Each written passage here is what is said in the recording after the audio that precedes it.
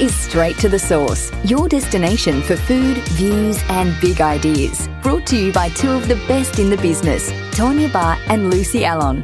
Join them to discover some of Australia's most dynamic food, hospitality and agribusiness leaders. Hello and welcome to Food, Views and Big Ideas. I'm Tonya Barr. And I'm Lucy Allen, and this is the podcast from us here at Straight to the Source. In this podcast, we will be introducing you to the people who are driving our food and hospitality industry forward.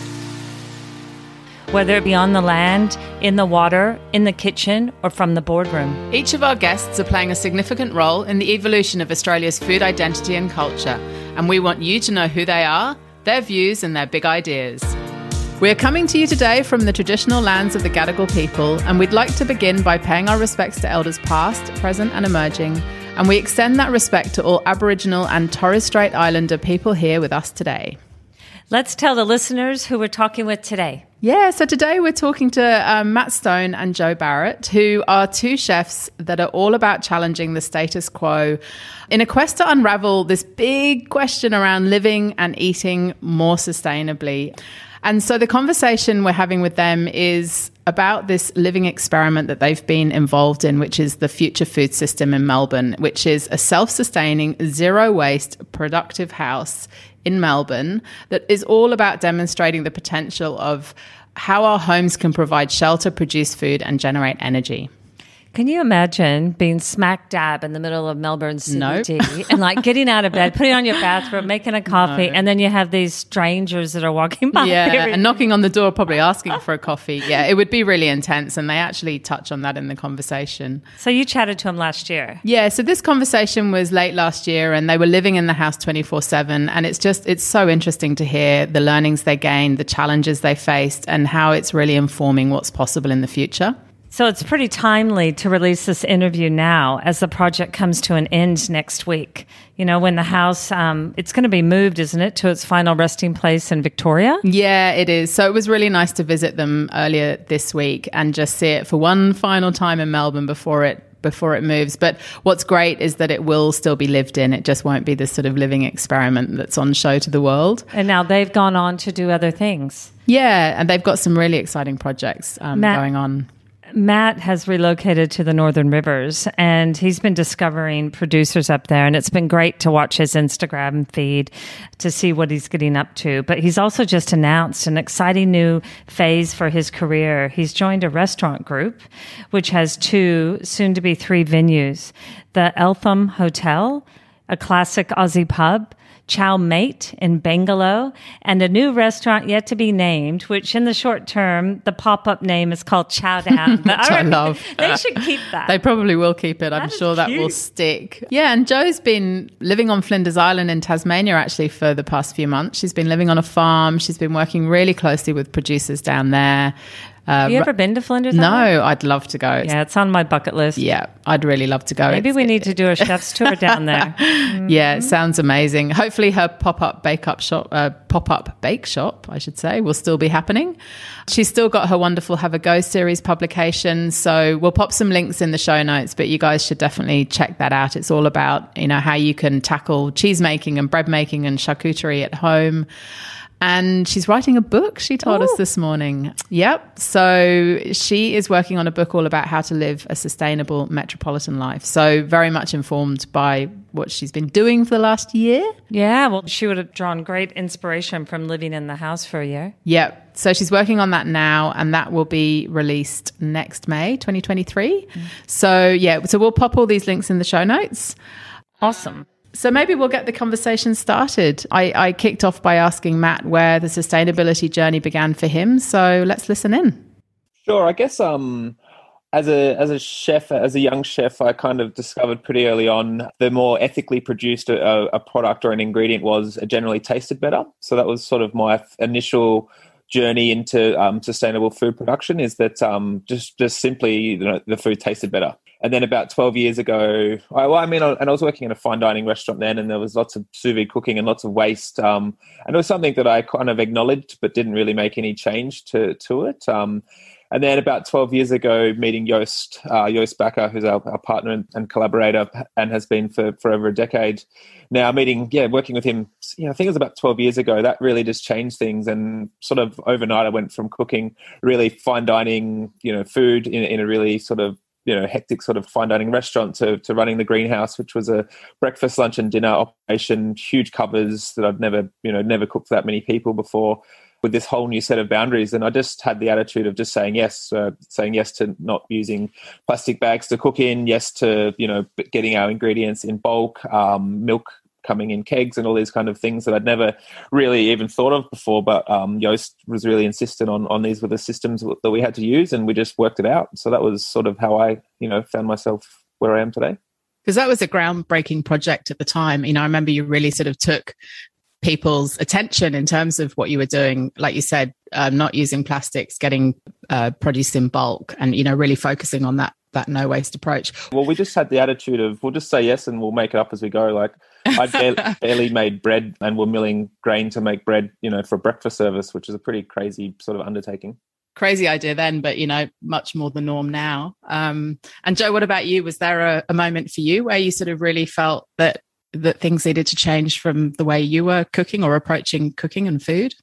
I think always throughout cooking, I'd looked at ingredients coming into the restaurant and questioned where they were coming from, and not necessarily in a way that I thought I could do anything about it, but more so we were getting sides of salmon in, and I just always remember opening up the boxes and thinking, that's a lot of fish, and how is that possible to keep doing that? And then looking into the bins and seeing a lot of plastic or just rubbish in general, I just always questioned it. And then, where did things come from? And as I kind of progressed through cooking, and then when I was at the bakery at Tivoli Road, and we were using so much flour, and it was such a simple ingredient.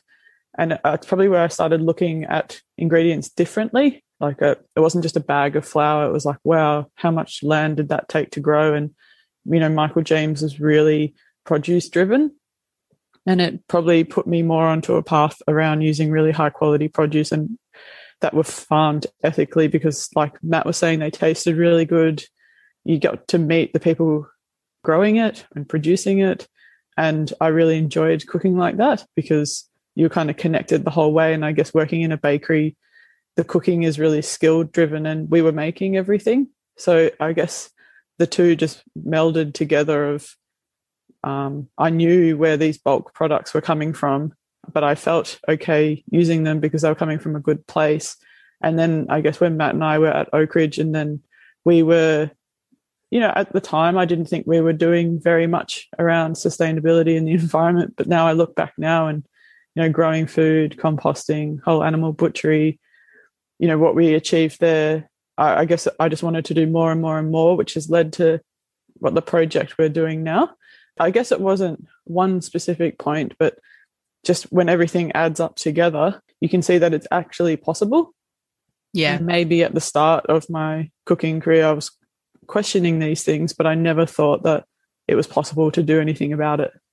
Yeah. So the opportunity at Oak Ridge, I guess, really gave you the chance to get much more involved and hands-on with the process of selecting where your produce came from, because you started growing your own produce there as well. Did you guys put the kitchen garden in at Oak Ridge? Yeah, we did. Yeah, that happened in the first 6 weeks, and Tony and Alana were really trusting for us. It took a little while. Like the first year we put the garden in and didn't, we had grand plans, but realized that it takes a bit of time to do things like that, and it's long term. But to be able to do what we were doing on the numbers that we were doing, and I guess that's where Matt's experience with the greenhouse and silo and brothel, just never faulting from your core beliefs around, okay, no, well, we're not going to use seafood, even though we're, got weddings, bookings coming in, or, that was a real eye-opener for me when I was questioning those things to then now, even though I had worked at brothel with Joost, and Matt and I had done the pop-up in Sydney, just doing it on a big scale and seeing that, yeah, he never faults from those things. I was like, oh, look, we can do it. And yeah, it was a real eye-opener that we were serving so many people, but sticking to our beliefs. Yes, have to stay strong to that, don't you? Did you get a lot of pushback from your guests and consumers in that sort of change that you took Oak Ridge through from, I read somewhere that you had 5 or 6 menus when you started there, and you managed to sort of bring that back to this very local, regional reflection of the Yarra Valley. Is that something you found people were open to, or did you have to really sort of challenge consumers to believe and trust in you, not just the owners, but, the guests as well? Well, we had just, a few of the regulars kind of going, oh, you wouldn't mind having that dish back, but in general, everyone was pretty open to it and welcoming. And then towards the end of our time there, people were coming because you could taste the Yarra Valley or taste Hillsville in the food that we were cooking. And I guess that's the beauty of cooking like that. You get known for a region and representing that region. So when there is travel, people want to come and see what it's like in that area. So I think people were really open to it. And that's what we're finding with the project now. There is that thirst for, local food, and you want to feel good about what you're eating in the sense of it's nourishing, but also that it comes from a good place. Yeah. So Matt, going back to, again, the Greenhouse Perth days, just because it was so much at the forefront of what you're doing now, how did you bring your team on board to believe in what you were doing? It's not something that you're really exposed to as an apprentice or, out on the floor, and you have to have your team believing in what you're doing. Did you have to really encourage them to go on that journey with you, or were they right there behind you? It was really difficult. I was only 21 running the restaurant, and, it was a huge responsibility. I still think it was a huge risk from Joost and Paul to give me that opportunity. We're a ratbag bunch of just kids, really. I think we had about 8 of us in our opening team, and I know my sous chef, Courtney, who came with me from Star Anise, Courtney Gibb. He's a baker now. And he and I just kind of made it up as we went. But yeah, he was the oldest. He was a year older than me. So it was a 21, 22-year-old and some just qualified chefs and apprentices. And we just kind of all had the attitude of, let's just give it a go. So I think everyone was on board. We had no idea what we were doing. We were just being guided by Yosti and producers. And we just really, everyone really got involved. And we had a lot of really great cooks come through that kitchen, which was really awesome. And actually the restaurant now is actually owned and run by one of my apprentices, 7, 8 years ago from the greenhouse, which is a really nice sort of thing as well. Well, that's a great result. Yeah. And so in terms of bringing young people in the industry on that journey, I know that you both spent a lot of time nurturing the skills of your team at Oak Ridge. And as we just mentioned before, from when you took on the Oak Ridge restaurant to when you left, you guys went from buying in a lot to then growing your own, but also really making everything. Do you think that's the way the industry needs to go to be able to sort of move forward in a more sustainable way? Yeah, it's a difficult one, because balancing the labor of making all of your own charcuterie and cheese and stuff like that and particularly if you're using ethically produced ingredients, like buying milk from pasture-fed Jersey cows direct from a farmer, buying whole pigs that have been fed on, spent botanicals from Four Pillars Gin. All of these products are expensive, and then labor's really expensive, and obviously trying to look after your staff to not work, more than 40 hours a week. So there's a lot of balancing. So it is a really difficult thing to do. It's definitely cheaper and easier to not do it that way. But we took the approach at Oak Ridge that we need to represent the area, and if we can't make it, we're not going to serve it. So, that's why we did all of the butchery, milling all of the grain to make flour. I mean, grain was probably only one of the few ingredients we brought from outside of the Yarra Valley. But still, I'm very proud of the fact that, we ran that really large restaurant doing functions, weddings, and we didn't serve one plate of seafood in 5 years. And not that seafood shouldn't be served, but I feel it needs to be served in the right place and the right context. And I think looking out over the rolling hills of the Yarra Valley doesn't give a sense of, I feel like a piece of snapper. Like, it's just not quite right. Yep. So yeah, I think it's definitely more challenging. But these are skills that, they're really artisanal, ancient skills of preservation and making delicious food. And, so many cooks of 10 years have never made a salami. Cooks of 10 years have never made fresh curd. And I think we've got this real convenience in our food system that is generating waste and making food wasteful because it's coming packaged. And, I think what we have done and what we're doing now is nothing new by any means. We look back at proven primitive techniques and introduce technology and new ideas to them to produce food. So I think you just have to be adamant on it. And I think it's much more enjoyable. You know, our team was with us for a very long time at Oak Ridge because we were constantly learning new skills and training each other and doing new things. So you stay much more motivated and much more enthusiastic to be at work if you're making stuff and learning rather than just cutting open packets. Yeah, really engaged. You mentioned time just then, and it's interesting. I'm reading a book called The Missing Ingredient by a UK author called Jenny Linford. I don't know if you've heard of it, but it is about time. It's about how time is so important in cooking. And I think we're in this sort of culture of convenience that people value fast, but it just doesn't necessarily get you the best results, which is what we're all really learning. And that's exactly what you just touched on there. So from Oak Ridge to what you're doing now, Future Food System, it's a pretty big leap from growing your own food and running a restaurant to then actually living in a self-sustaining, zero waste house right in the middle of Melbourne's CBD. You built it as well, didn't you? You built it, you're living in it, you're cooking from it. Tell us a little bit more about the Future Food System and how you sort of went from Oak Ridge to that project. Well, the project changed a bit from the original idea, which when we were at Oak Ridge, Yost kind of said, oh, would you be open to living in a house that produces all its own food and power? And, you know, we'll just demonstrate that it's possible to reconnect with our food system and live amongst it. And that could be a good demonstration that it is possible. And then, you know, Matt and I were like, yeah, no worries. And part of that was you still have to work full time because we want to show that it is possible for just general public that you could still maintain a normal life. And then the only difference is that you go to your balcony to pick your food rather than going to the supermarket.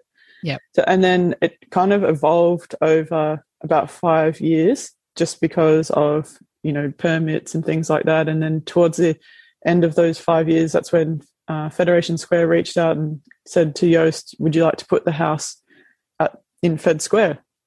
And then he said to us, you know, how do you feel about that? And I don't know if we both really considered what that meant, but we were open to the idea. And then, yeah, last year in July, the shipping, or not the shipping containers, but the steel frames got dropped in. And then, yeah, we got to see the house being resurrected just in front of Deacon Edge on the Yarra River. And I kind of, I guess, being a part of the build and watching it, it really clicked with just how much detail Yost had put into this house around not using FFC certified timber and using agroforestry and the whole idea of chemicals where you live, recycling and zero waste building as well. And I guess I didn't realize how much waste was in the building industry, and where you live, yeah, you really are a part of it. So watching that, it did help click what the whole project was about. And then I guess that finished in December, and then we started growing food. Well, food was actually already, we were harvesting in November before the build was finished. And it was a difficult build just because no one had ever built a house in Federation Square that was also going to be a restaurant. And it was a complex situation. So there were a few delays, and then, yeah, I guess the project changed to then being in such a public area, we wanted to invite people in for dinners and to be a part of what we were actually doing in the project. So the transition from Oak Ridge into Fed Square and Future Food System was probably more about, you know, we could have stayed at Oak Ridge for a long time. It was really, we were learning. There were lots of projects and they were ongoing, but you only live once, and to challenge and something that we all really believe in about the food system and, you know, being positive about it as well. I think there's a lot of negativity around all the problems that we have as an industry and, you know, as a planet in general. But being part of a solution and an empowering solution for people was really exciting, and probably why we jumped at the idea.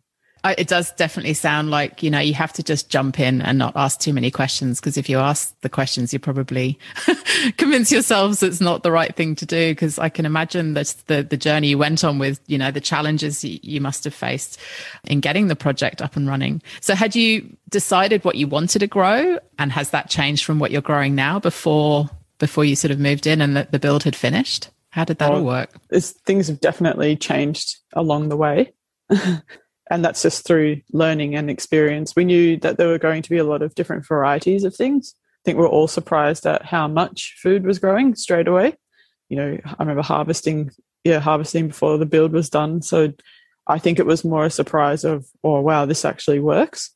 And then up to, I guess now, things that aren't working. That's been a real eye-opener. I don't know, what do you think, Matt? Yeah, I mean, we're just growing seasonal food, so it's things that we would have always grown in back out at Oakridge in the garden, things that we grow here at our other place here in Northcote. I think the biggest surprise for me is growing grains and pulses. I've always assumed you need to have vast, like our trip to Mount Zero, where you look at those olive groves and where the chickpeas and stuff are growing. It's as far as you can see, it's this stuff growing because it's on such a large scale. But from a couple of barrels of chickpeas, we had enough chickpeas to serve to guests and to, get a really decent crop from. Buckwheat is another one that, it grows really fast. You can get I reckon you could probably get 6 harvests a year from buckwheat. It's that prolific.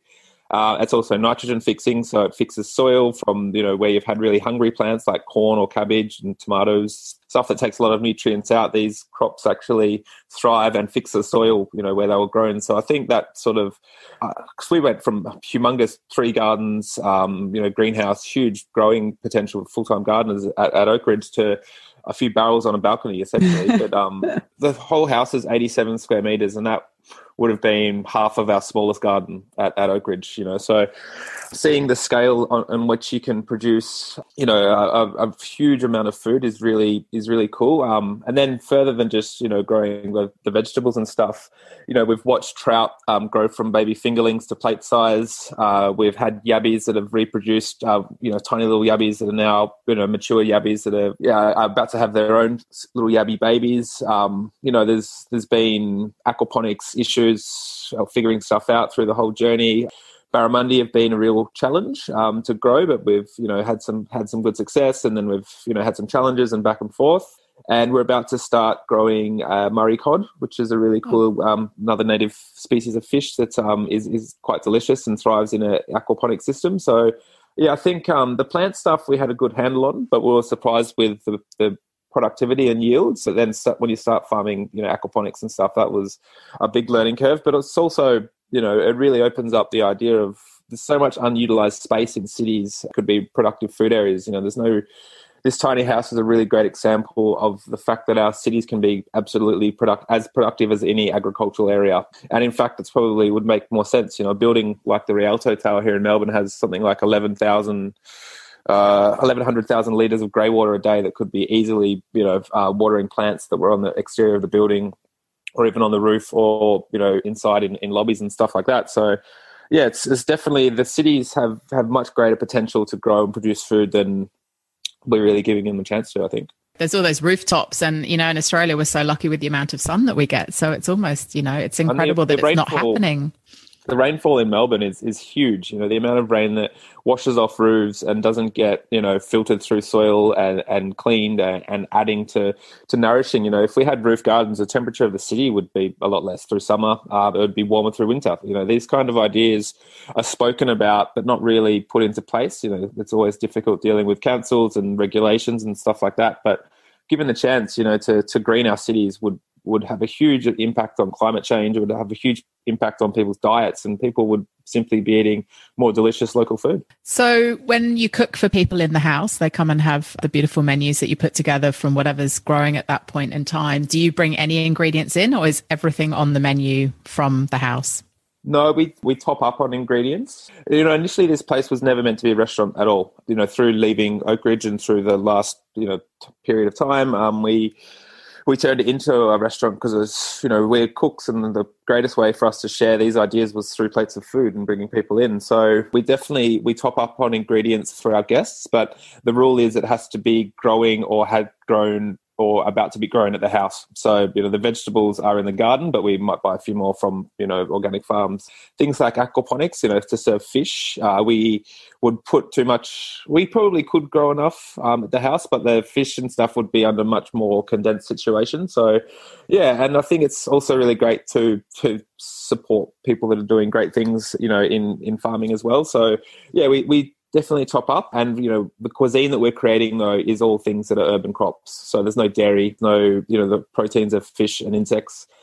Having a cricket farm is so cool to be able to grow crickets and enough. We've had huge success with farming crickets and they're eating waste, outside leaves of cauliflowers and stuff that is definitely edible but not often used.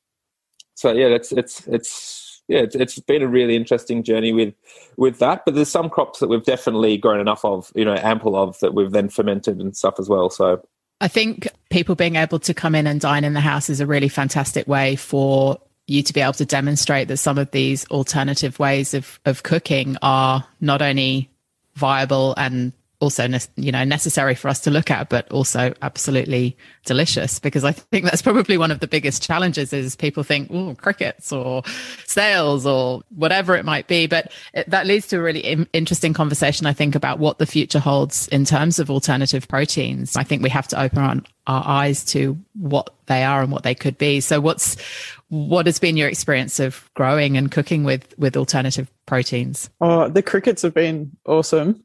We had cooked with them in the past and had them, they were frozen, but harvesting crickets, they taste completely different.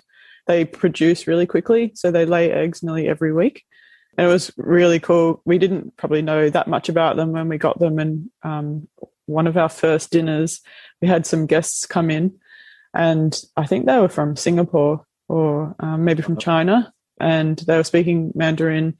We didn't understand what they were talking about, but they were huddled around the MCG, which we call it the Melbourne Cricket Ground, and they were talking and trying to get them upstairs to invite them up to have a drink. And they were just, talking away over the crickets. And one lady turned to me and she's like, "Oh, you've got a lot of females in there." And I nearly fell over. I was like, "What do you mean?" And then, I guess was actually the one to tell us about how to distinguish between males and females and how they lay eggs and the whole history behind crickets in China. So a lot of the alternative proteins are just, normal in other cultures. And that's probably been a part of learning about cooking these things, is that we're just looking to other cultures and history of what and how they've been cooked.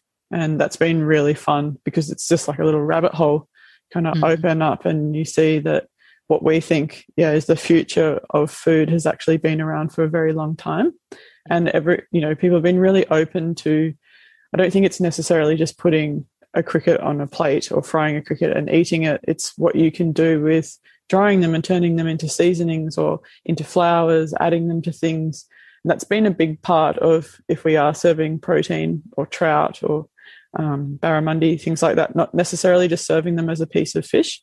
It's heroing what they're going with or adding them, incorporating them into a dish, and maybe not making it the full centerpiece and steering more into different vegetables and grains. And, mushrooms have been a really big part of the diet at the house because they're so easy to grow, and there's so many different varieties that we didn't even know about, especially native Australian varieties that are absolutely delicious and people are loving them.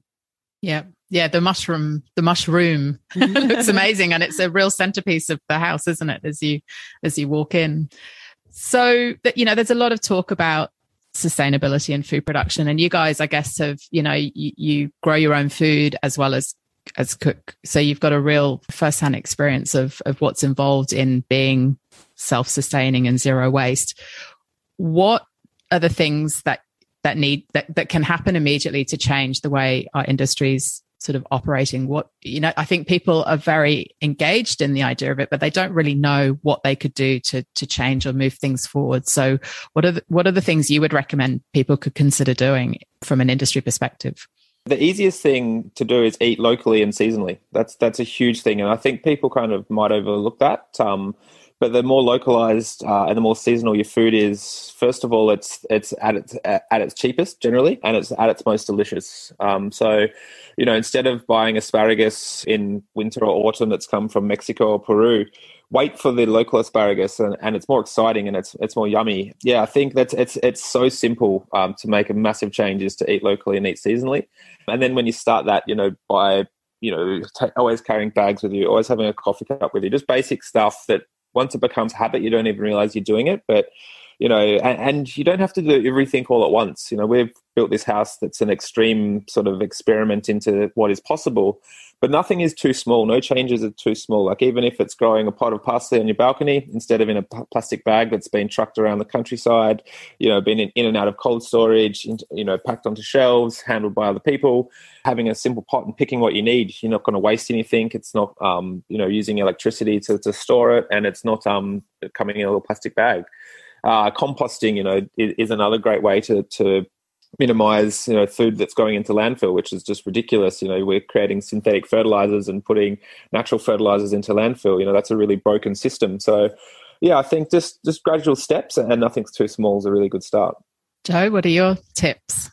Yeah, I think for industries and kitchens, cooking for a lot of people, I think composting is really underutilized. That's probably something that Yoast, it really clicked with me about nature not having any waste, and our waste going back in as food. That's been a real sticking point about this house because, soil nutrients comes from waste, and it's a big thing. So I think for restaurants, compost is a must. That would really help the food system as well.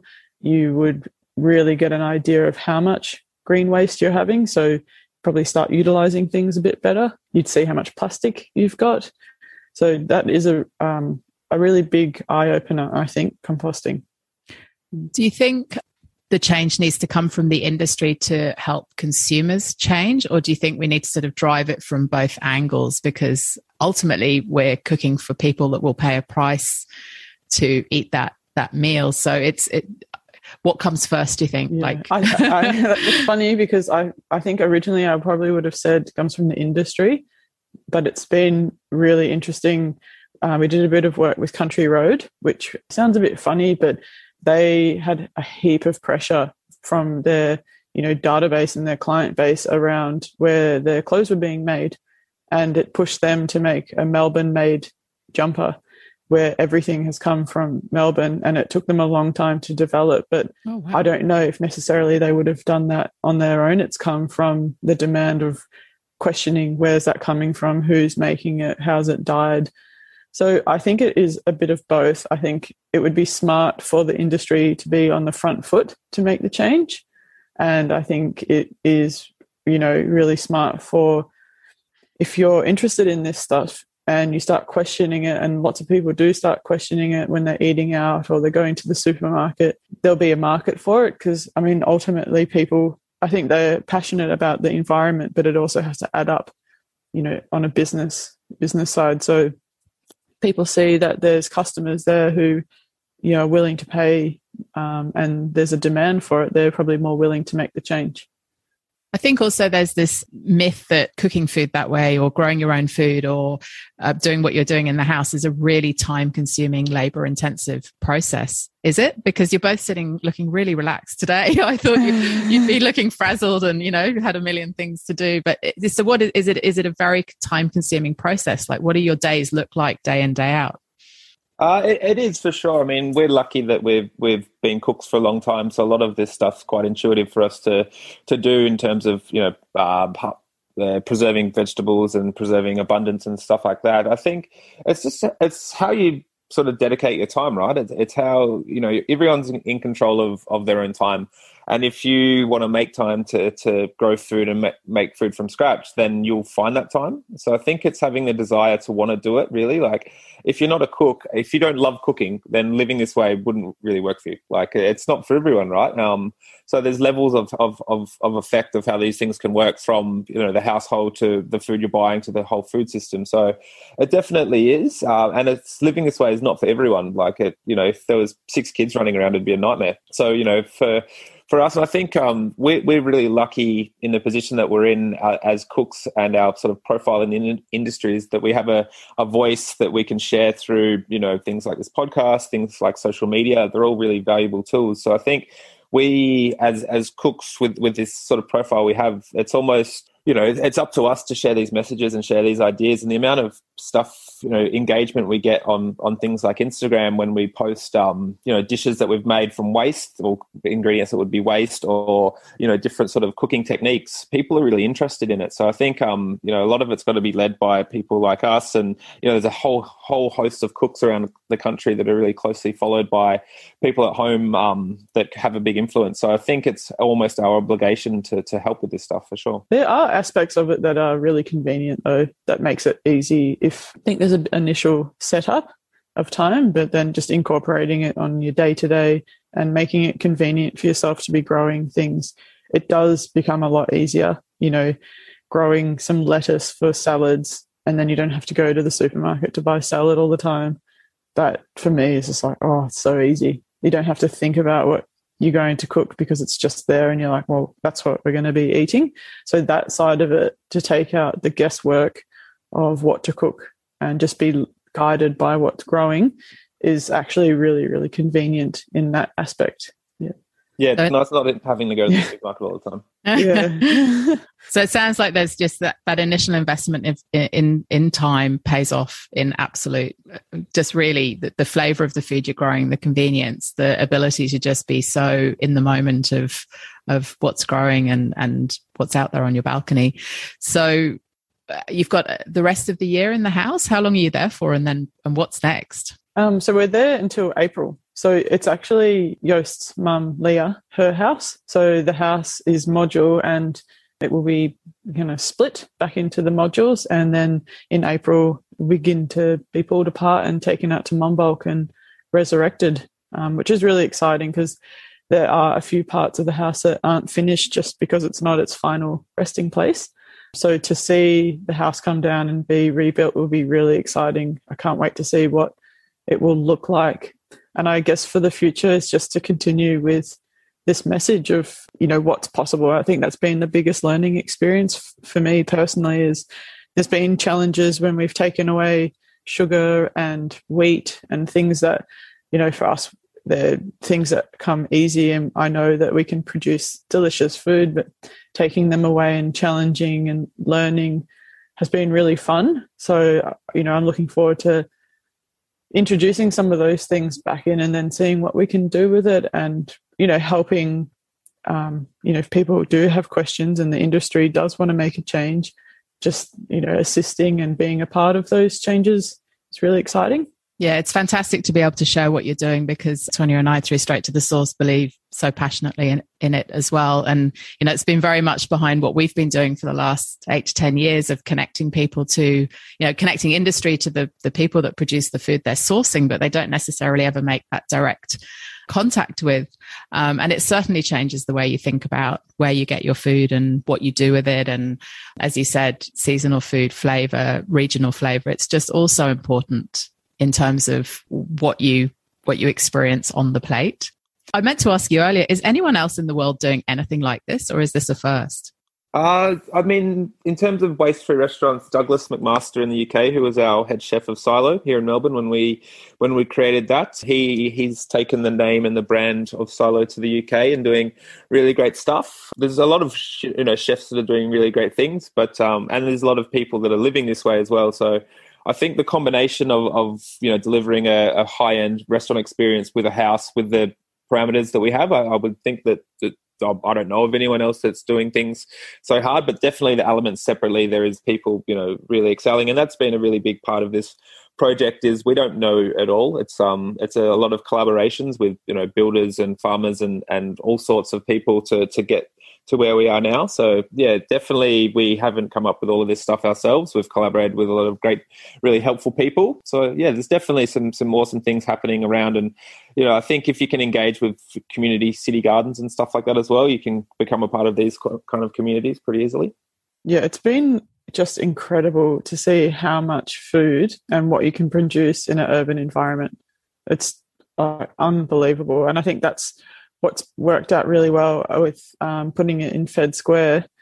It's just such a contrast to, this amazing Melbourne city backdrop. And then the house just kind of blends in and looks like it's been there forever, but it's like overflowing with plants. And, I think the vision for Yoast is that eventually, walk through the city and lots of buildings are overflowing with plants, and we do reconnect with our ecosystem. And that's, I think, a big part of it is realizing that just as an individual, you do have a role to play, and that you are a part of it. You're not above it, or you just the link amongst it. And that's the beauty of the house, is just realizing that, when we step out of it, it doesn't work properly. So you just have to take your place within the ecosystem. Yeah. So don't think about it too much. Just jump. Just jump in, feet first, like you guys have. Be a part of it. Yeah.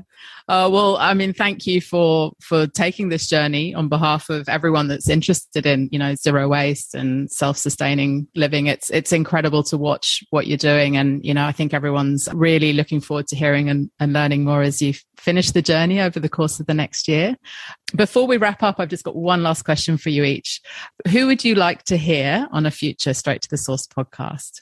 Adam James from Hobart in Tassie, Rough Rice. He's an extremely interesting guy that probably, there's a lot of, really great fermenters in Australia, but I think his knowledge is phenomenal, and he's really generous with his time and knowledge. And he's travelled the world, learning about fermentation techniques from really ancient cultures. So he's definitely someone that would be worth having a chat with for sure. Yeah, that's a great suggestion. I've been watching his journey, and we'd love to have a chat with Adam. And Jo? I don't know if there's a certain individual, but I love the idea of people who make artisan equipment for specific cooking techniques, even if it was fermenting crocks or knife makers or, farming equipment that have been around forever, flour mills, people who really specialize in techniques of cooking, artisan cooking equipment would be really cool, I think. Okay. So again, kind of just turning the clock back to not only old cooking techniques, but the equipment they used to actually make to fulfill those processes. Yeah, yesterday, because we grow oats, we use an oat roller, and, a lot of people didn't even realize the process. Well, a lot of people don't realize the process behind what a groat is to a rolled oat, and going through how to do that with equipment is really, really cool. Or, stone milling for wheat. There's all these amazing growers, and then that person, a farmer might not be a miller, and they're not a baker. So I think there's always that little missing gap of the people who do the artisan processing. Yeah, that's a good point. Okay, we'll have to do some investigation into that, and we'll let you know what we unearth. Thank you both so much for joining us today. It's been really, really fascinating hearing a bit more about what you're doing with Future Food System, and we're looking forward to continuing watching your journey and learning from you. But thank you for being so generous with your time, and we look forward to catching up when we get down to Melbourne. Thanks for having us. It was awesome. Well, thank you so much for tuning in with us today. We really hope you enjoyed listening as much as we've enjoyed the conversation. You'll find links to anything mentioned in today's chat in the show notes. We have some extraordinary guests lined up, and we'd love for you to join us again. Please make sure you're following us on your favorite podcast app so you don't miss future episodes. We'd love feedback, good or bad, or perhaps a guest you'd love to hear from. Please just let us know. And the best way to stay up to date with what we're doing, who we're talking to, and where you'll find us around the country is to become part of our Straight to the Source community at straighttothesource.com.au/community. Until next time.